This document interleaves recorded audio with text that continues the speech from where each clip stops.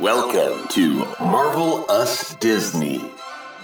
Welcome to Marvelous Disney, the podcast that discusses the most recent doing at one of the more interesting divisions of the Walt Disney Company, which is, of course, Marvel Entertainment. By the way, Aaron, we got a note from a listener, Ron Adams, who's taking me to task because the best I can do in describing this division of the company is one of the more interesting. Ron's arguing for dynamic or super for superheroes. What do you think? Do we need to change the intro? You know, shaking it up is always good to freshen up an old stale thing. So yeah, we could always find a new adjective to put in that place. I'm all for it.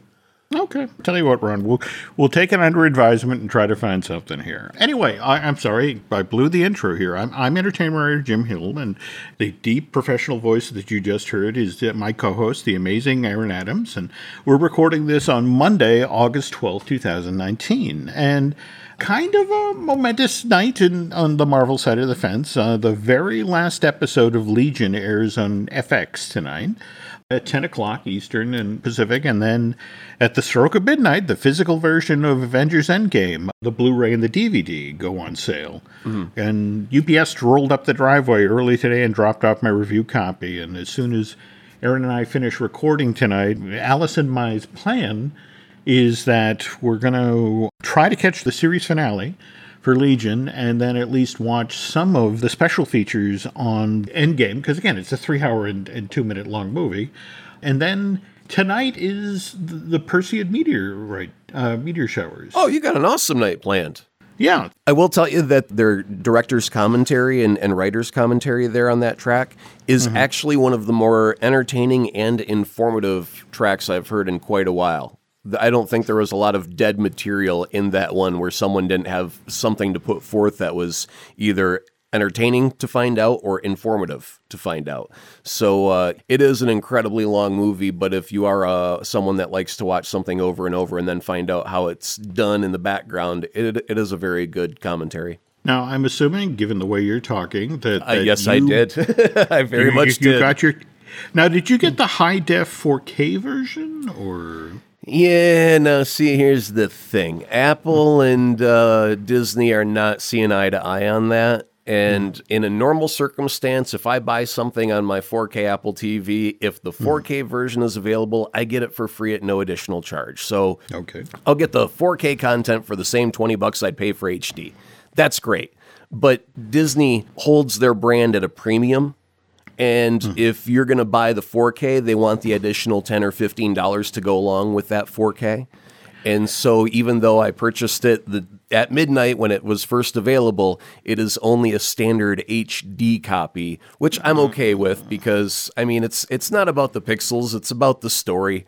And I enjoy the story, and one day I'll get a hard copy that's 4K, but for right now, I had to get my fix. This is how Disney does business, because frankly, it costs a lot of money to build Galaxy's Edge. I'll tell you what, Jim, if it just as a comparison point, and I do use an Apple TV, but if you go in the store, all the Marvel movies from Iron Man on are like a flat $20. All the Star Wars movies, like A New Hope, that's a $20 movie to them.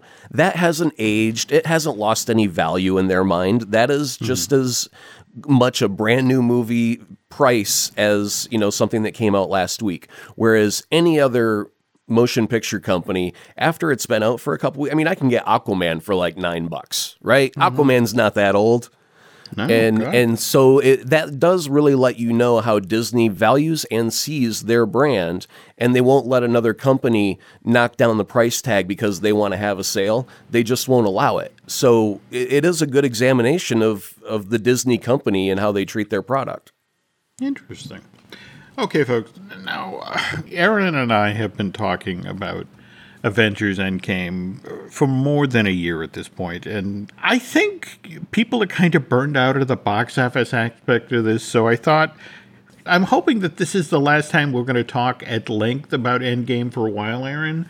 So I was deliberately digging around for some fun stories, some fun little weird aspects of this Russo brothers movie. And if you think this is the last time we're talking about Endgame, I have no idea how we're going to fill the next year until another movie comes out.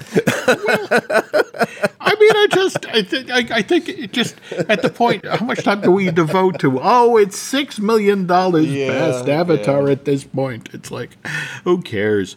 Well, all right, let's start with Captain Marvel.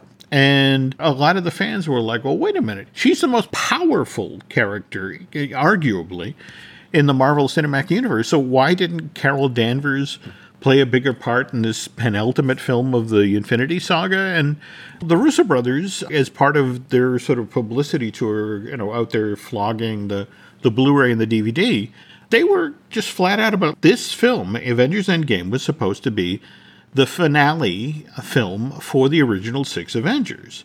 And that's how they sculpted the story.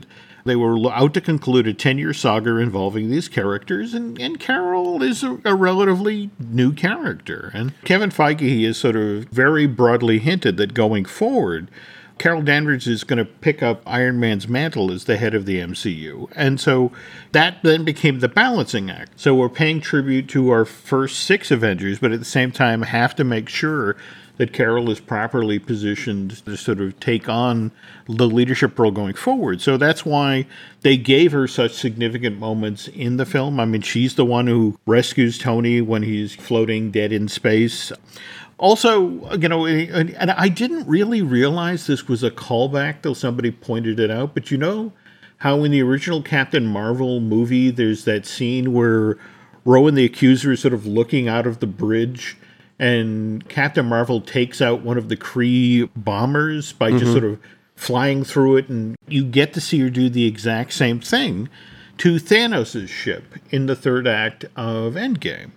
She's been off the canvas for a good portion of the film at that point, almost 2 hours, if what I've heard is correct. So that would technically make it 2 times in Endgame that they have mirrored another moment from another movie in Endgame. I'm so glad you brought that up because you sent that clip along today. Can you explain what you're talking about? Yeah, as we're talking about mirroring things from other movies, at the end of Avengers Infinity War, we all remember where Thanos goes and sits on his step and he puts his hands on his elbows and he looks out over a grateful universe and smiles, and then we get end credits. Well, someone online has now taken a version of Endgame where Thanos is defeated right after the snap and put that right alongside the shot from Infinity War.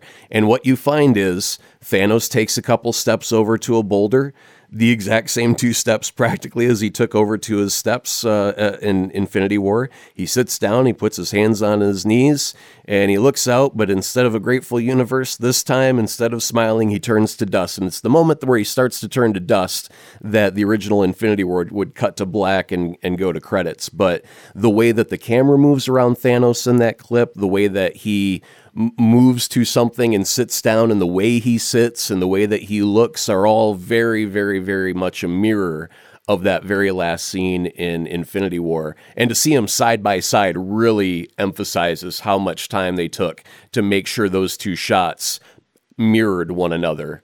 And I think it's a brilliant job. Got to admire the craft of something like that, just bookending that portion of the story. So, okay, moving on to our next interesting question. That's what year does Steve Rogers return to when he time travels so he can be with Peggy Carter? And according to Captain America, the first Avengers, when we see Captain America crash that Hydra mega bomber in the North Atlantic, it's 1945. It's the waning days of the war. Now, my problem with that being the number, and that's the number that's out there, is the war in Europe, VE Day, was in 44, wasn't it? I don't know. I'm not a history buff, so I'm lacking in that knowledge. And the war in Japan ended in 45. So suddenly I'm questioning my own math here. But okay, according to official Marvel stuff that's out there, the plane goes down in 45. Now, if we jump to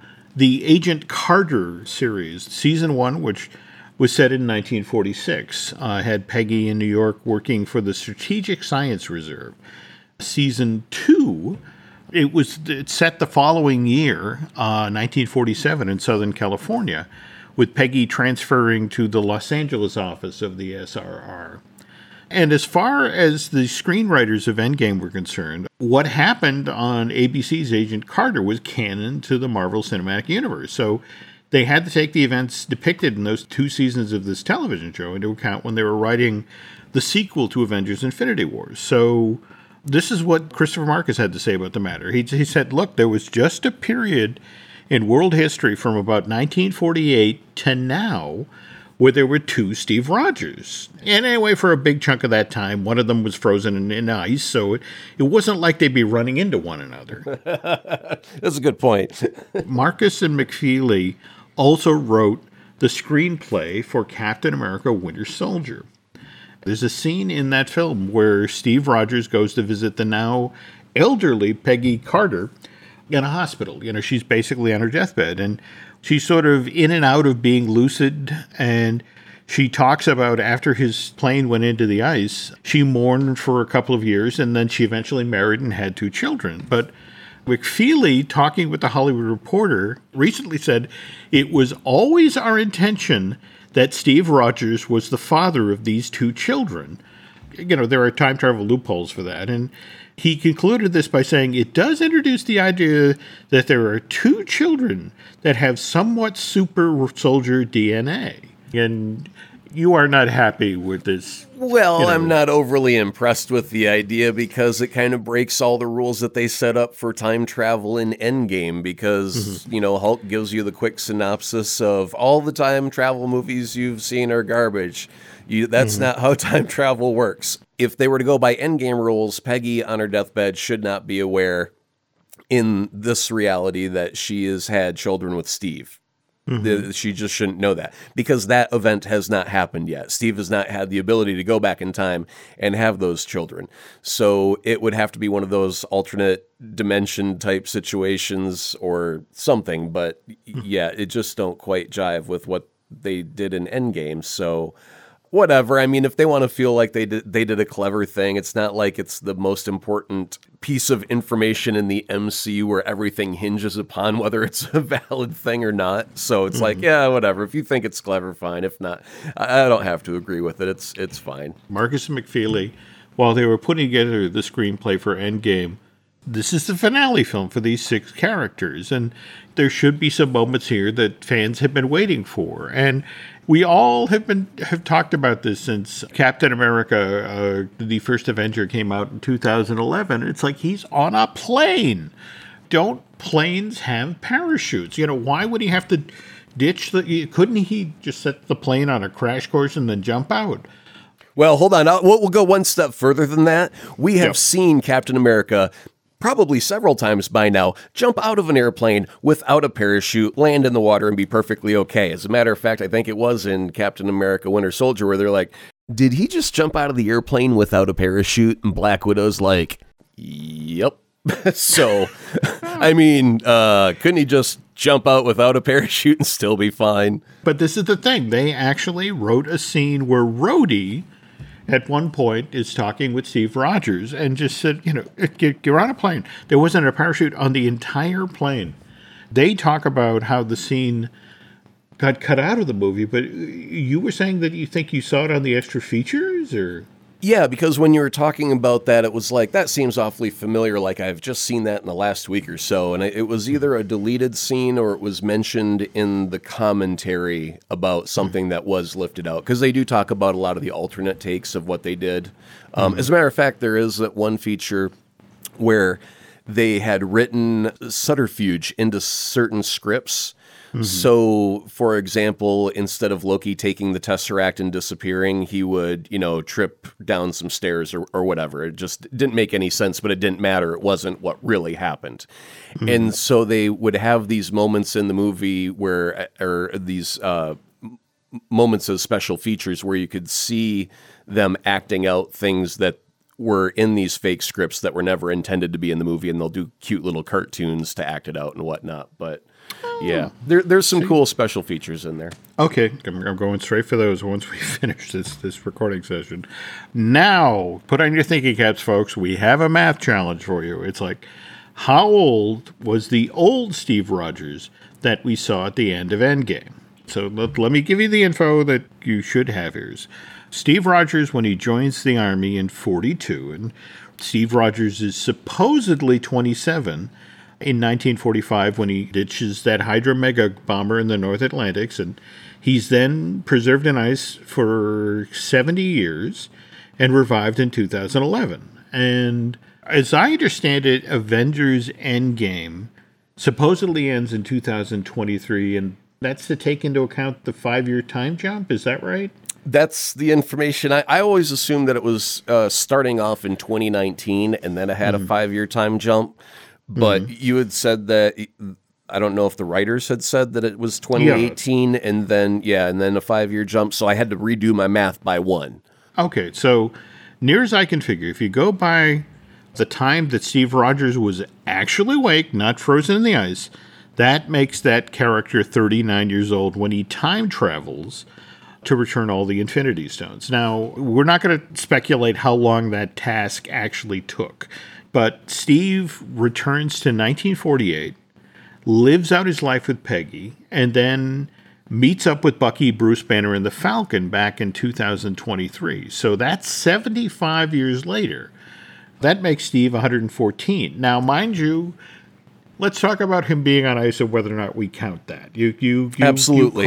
You called me on this earlier. Yeah. So. Yeah. I mean, All right. if someone were to, heaven forbid, if someone were to fall into a coma for some reason at the age of 30 and they remained in a coma for 3 years and they got out of that coma after 3 years, would they be celebrating their 30th birthday or their 33rd birthday? It would be their 33rd, right? So Okay. it doesn't You got matter me. how long he was in the ice. The world was still traveling around the sun, and we count every single one of those trips. And boy, did he get the benefit of aging well out of that bad deal. I mean, that's the thing. If you do that, if you accept that premise, he goes from being 114 years old to 184. Super soldier serum. That's some good stuff. Yeah, Forget about the Propecia. This is the stuff we need to get our hands on. absolutely. Okay, while we're talking about Cap time traveling, returning the Infinity Stones, this is the part that I found the most fascinating. Cap has been tasked with returning all of the Infinity Stones, which means that at some point, he's going to have to reclaim the Tesseract, which we watched Loki grab the Tesseract and sort of disappear wherever he disappeared to, and supposedly we're going to get to see him on the Loki limited series that will debut in 2021 on Disney+. But Steve's been tasked with correcting all the timelines, and this is straight from the directors of the movie. It's like, look, it gets very complicated, but it would be impossible for Cap to rectify the timeline unless he found Loki. So, Well, first off, they've got the Tesseract that Stark had retrieved from a different timeline, a different This is point true. in time. This So is true. first, Steve restores that one because he has to. yep. I would think that the Loki Tesseract after that would almost be optional because it would remain in whatever time, because the timeline it is currently residing in is the one that it is currently in. I mean, it was in the Avengers movie. It ends up in Loki's hands. If Loki buggers off to anywhere else, that doesn't change really the fate of anything because that Tesseract never left the timeline it was in. It was the Stark one that left its timeline and had to be put back. But that still leaves us a Tesseract short. And in fact, what's kind of funny is the screenwriters also pointed out that there was a point in Asgard where the Aether and the Tesseract were both there. The way they got around that is that initially there was language, to the effect of, we'd have to break into Odin's vault and the lock is too difficult and we'll have to pick another time point to go for that. But Right. you're not wrong, Aaron. The screenwriters were thinking along those exact same lines. But evidently, if you take this into account, if you take in that Cap has got to find Loki to get back the Tesseract, the Space Stone, we had heard that story about how Marvel had talked with Chris Evans about how they really wanted him to come direct some episodes of, the limited series that they were doing for Disney Plus. And if you take this information along with that, suddenly it gets really interesting. Maybe we haven't, in fact, seen the very last of Chris Evans' version of Captain America, Steve Rogers. I've just got the feeling that Kevin Feige's kind of luring him with some bait where he's like, here, step behind the camera. Let me show you. You can direct all of this Loki episode all by yourself. Hold on. Just grab this costume here. Put this on real quick. All right, now step to the other side of the camera. All right, let me get you doing a nice little thumbs up there. All right, now back to the other side. No, go ahead and direct it, but we just got to get that one little shot real quick. Yeah. I just have the feeling that Disney would do anything to get Chris Evans in a Captain America costume for any reason. So, you want to direct an episode? Just one little condition here. Put on this costume. We just need, 50 seconds of good old Cap. Well, here's hoping. Oh, and while we're talking about Cap and Loki and the world of Thor, final fun little bit of info coming out from this press tour with the Russos and Marcus and McFeely. But, of course, everybody remembers that wonderful scene from the third act of Endgame where we had Cap wielding Mjolnir and Thor like, I knew it, which of course was a throwback to that great little moment in Age of Ultron where they're all like partying at Stark headquarters and the original 6, Avengers are being goofy and they're, challenging each other to pick up Thor's hammer. And the only one who can sort of move it is Steve Rogers, and there's that wonderful shot of Chris Hemsworth looking unnerved because it's like, oh my God, somebody else can wield Mjolnir or move it. Joe Russo says, I think in Age of Ultron, Cap realized that he could move the hammer, but he didn't pick it up because he didn't want to embarrass Thor. But remember that the whole concept, which they hammered home in that movie, is only those who were worthy can wield Mjolnir. And remember that wonderful moment where you realize that Vision actually was a hero because he picked up Mjolnir and handed it to Thor? Right. And it's like, I am worthy. I am a hero. Let's get the hell out of here. We have things to do. Yeah, it was great shorthand. I don't have to prove anything. I can pick this up. Now let's go. Yeah, no, wonderful storytelling. And speaking of wonderful storytelling and Thor-related stories, when we get back from this commercial break, Aaron and I have some great stories to share from J. Michael Straczynski's brand new terrific memoir, Becoming Superman.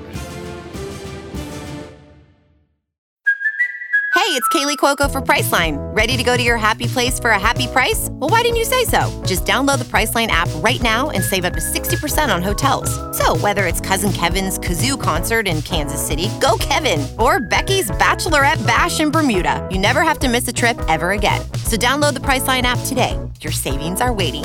Go to your happy place for a happy price. Go to your happy price, Priceline. I don't need to tell regular listeners of the Marvelous Disney podcast that Aaron is a huge fan of Neil Gaiman. Absolutely.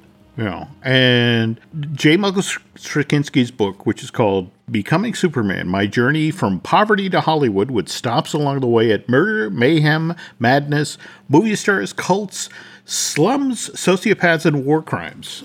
I've been a fan of Joe's work forever. I mean, I was lucky enough in the early 90s to have a friend, Tom Ledbetter, who just blithered about the Babylon 5 television series that was being syndicated at that point. And in fact, one day a shoebox showed up at the house and Tom shared all of these seasons that he'd recorded, back in the old VHS days, folks.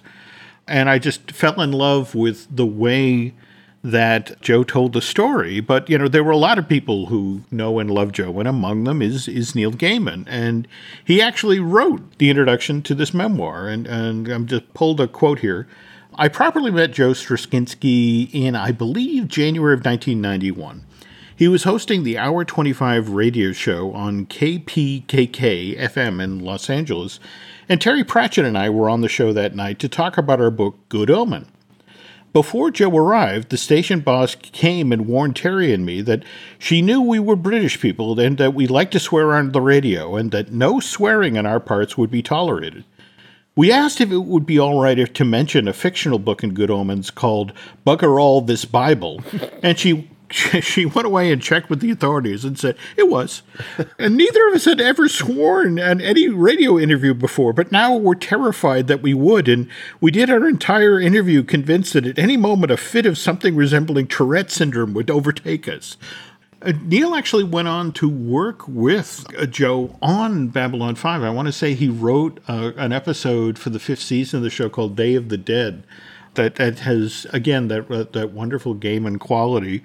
So this hardcover book, published by Harper Voyager in July of this year, July 23, it's an amazing book, folks. It's this passionate, involving read that tells you about having a career in writing, dealing with difficult family issues, wonderful behind-the-scenes entertainment stories.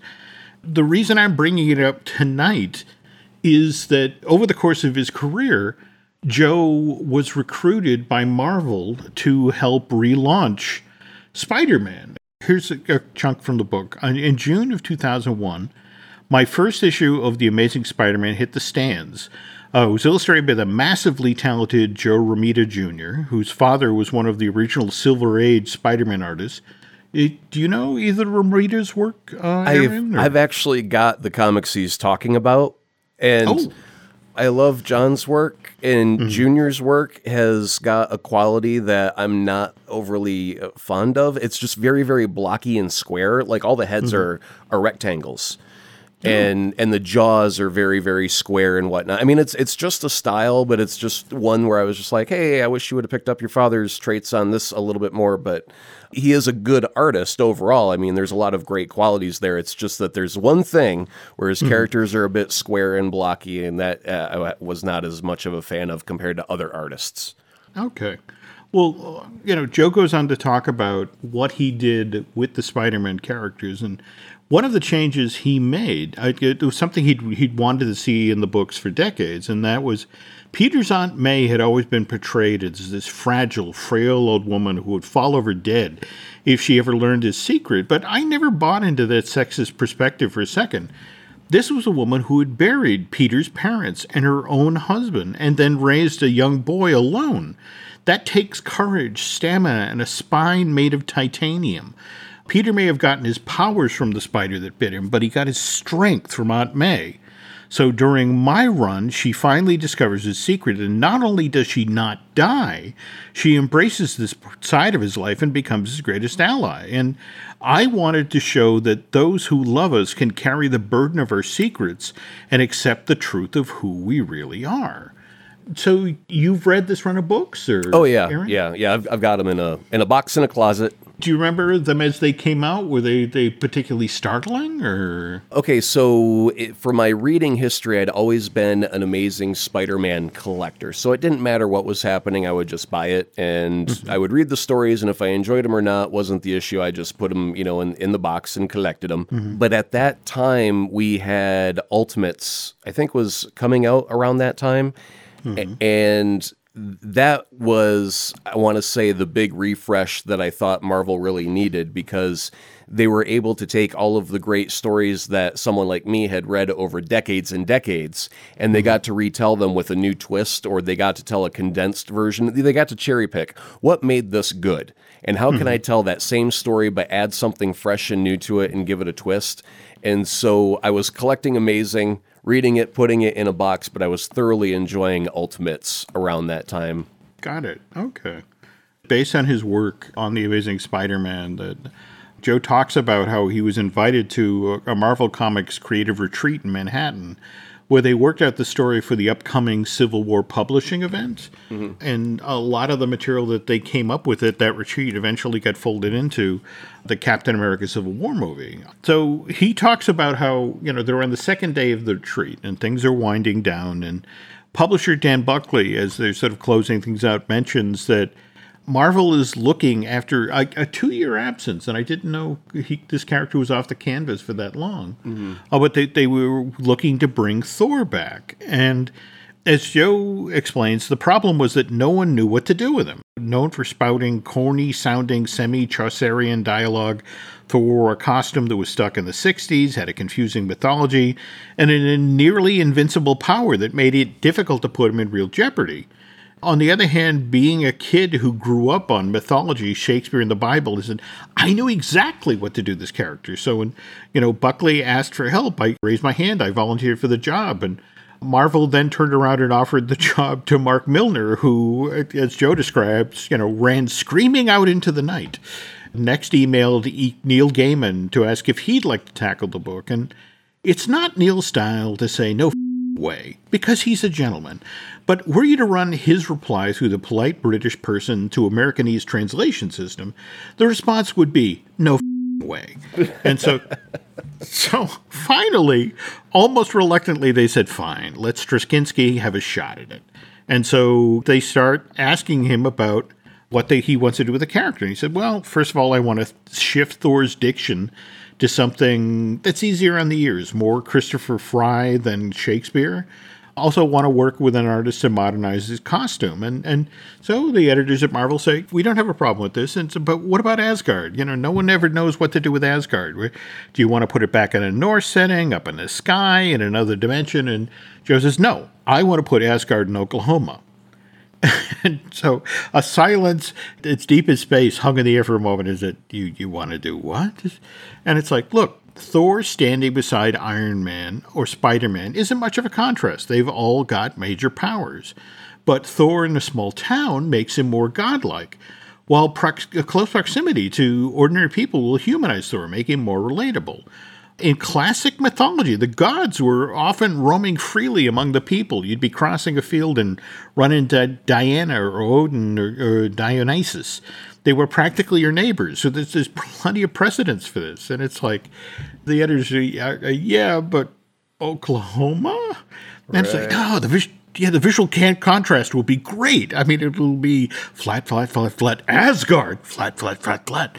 They thought I was nuts, but to their credit, they went along with it. And my first issue of Thor lands in September 2007 with a redesigned costume, new approach to his dialogue, and Asgard firmly set in Oklahoma. The book immediately sold out, and every issue thereafter was in the top 10 of comics published that month. Do you remember this run at all, or when they did this, Aaron? No, actually, this is all pre-MCU, and back in those days, Thor was not the biggest name in the MCU. Iron Man really wasn't all that. I mean, they all had their followers. Everybody's a fan of something. So it's not to, smack talk them, but as far as the sales of the comics went, Thor, it was not all that high all the time. And it took like a major shakeup or a crossover event or some other things like that to make them pop up. And so when you get to the MCU and you get something like Chris Hemsworth and you can go, oh, I get it. That's Thor. And then you go read the comic. It's a little bit easier to translate. But for a long time, he existed. He did have as many followers. But when it came to sales, it wasn't as strong as things like Spider-Man or X-Men or anything Wolverine related. Like you could put out Wolverine Takes a Nap and spend 50 pages on it, and it will sell well. Okay. You mentioned MCU, and there's a wonderful little chunk in this book where it talks about when Kenneth Branagh came to direct Thor. He thought it would be fun for Joe to do a cameo in the movie, and quoting from the manuscript here, I explained to Sir Kenneth that my face on screen would only send audiences fleeing, but he persisted, and so I was in wardrobe at a desert location east of Los Angeles. I thought I'd just be standing in a lane, a bunch of guys as the camera drifted by, but Sir Kenneth decided against all evidence to the contrary that I could act. So the scene takes place after Thor's hammer has been thrown out of Asgard and craters into Earth. Says, I want you to be the one who discovers the hammer, Sir Kenneth said, pointing to a red pickup truck. You're going to drive up, get out, and react to seeing the crater where the hammer is landed. You're then going to clamber down to the hammer and try to pick it up. Swell. As I did the scene, I hearkened back to the days I spent reading Thor comics at my aunt's house. Now here I was, years later, acting in a Thor movie based on my own material. I had disappeared into my own narrative. Could my life get any weirder? Why, yes, it could. I have to warn you folks, Becoming Superman is a wonderful read, but there's also a really tough family story involved here.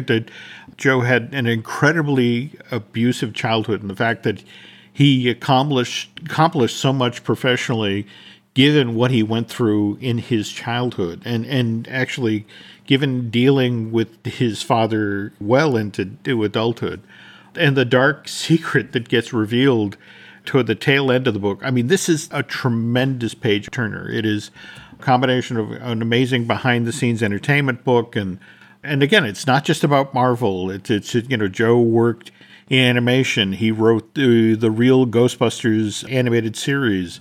He's written Academy Award nominated films. Clint Eastwood's The Changeling is his. And again, of course, we talked earlier about Babylon 5. I can't say enough nice things about this book. In fact, I'm throwing this thing in the mail to Aaron tomorrow because I know he'll get such a huge kick out of it. And it's not just because of the Neil Gaiman stuff. This is a great, great, wonderfully entertaining book and especially if you're somebody who's looking to make your living writing, there's a wonderful sort of a how-to aspect to this book that, about keeping at it and, plugging away. It makes it well worth reading. And he is a big name for Marvel and Spider-Man in the timeline of when Spidey was doing well. He's prominent in part of that timeline of good Spidey stories. Mm-hmm. No, absolutely. But again, it's just his behind-the-scenes story is just as compelling as anything he ever wrote for film, television, or comics. So, all right. Before we wrap up, I do have first one retraction and a couple of recommendations. The retraction is last episode I mentioned that both Fantastic Four and X-Men comics were put on a hiatus for a short while, but Michael Sorrentino was the first to call me out for that, and so I had to correct myself. Fantastic Four was canceled from 2015 through 2018. However, the characters could appear in other books, but they just didn't have one of their own.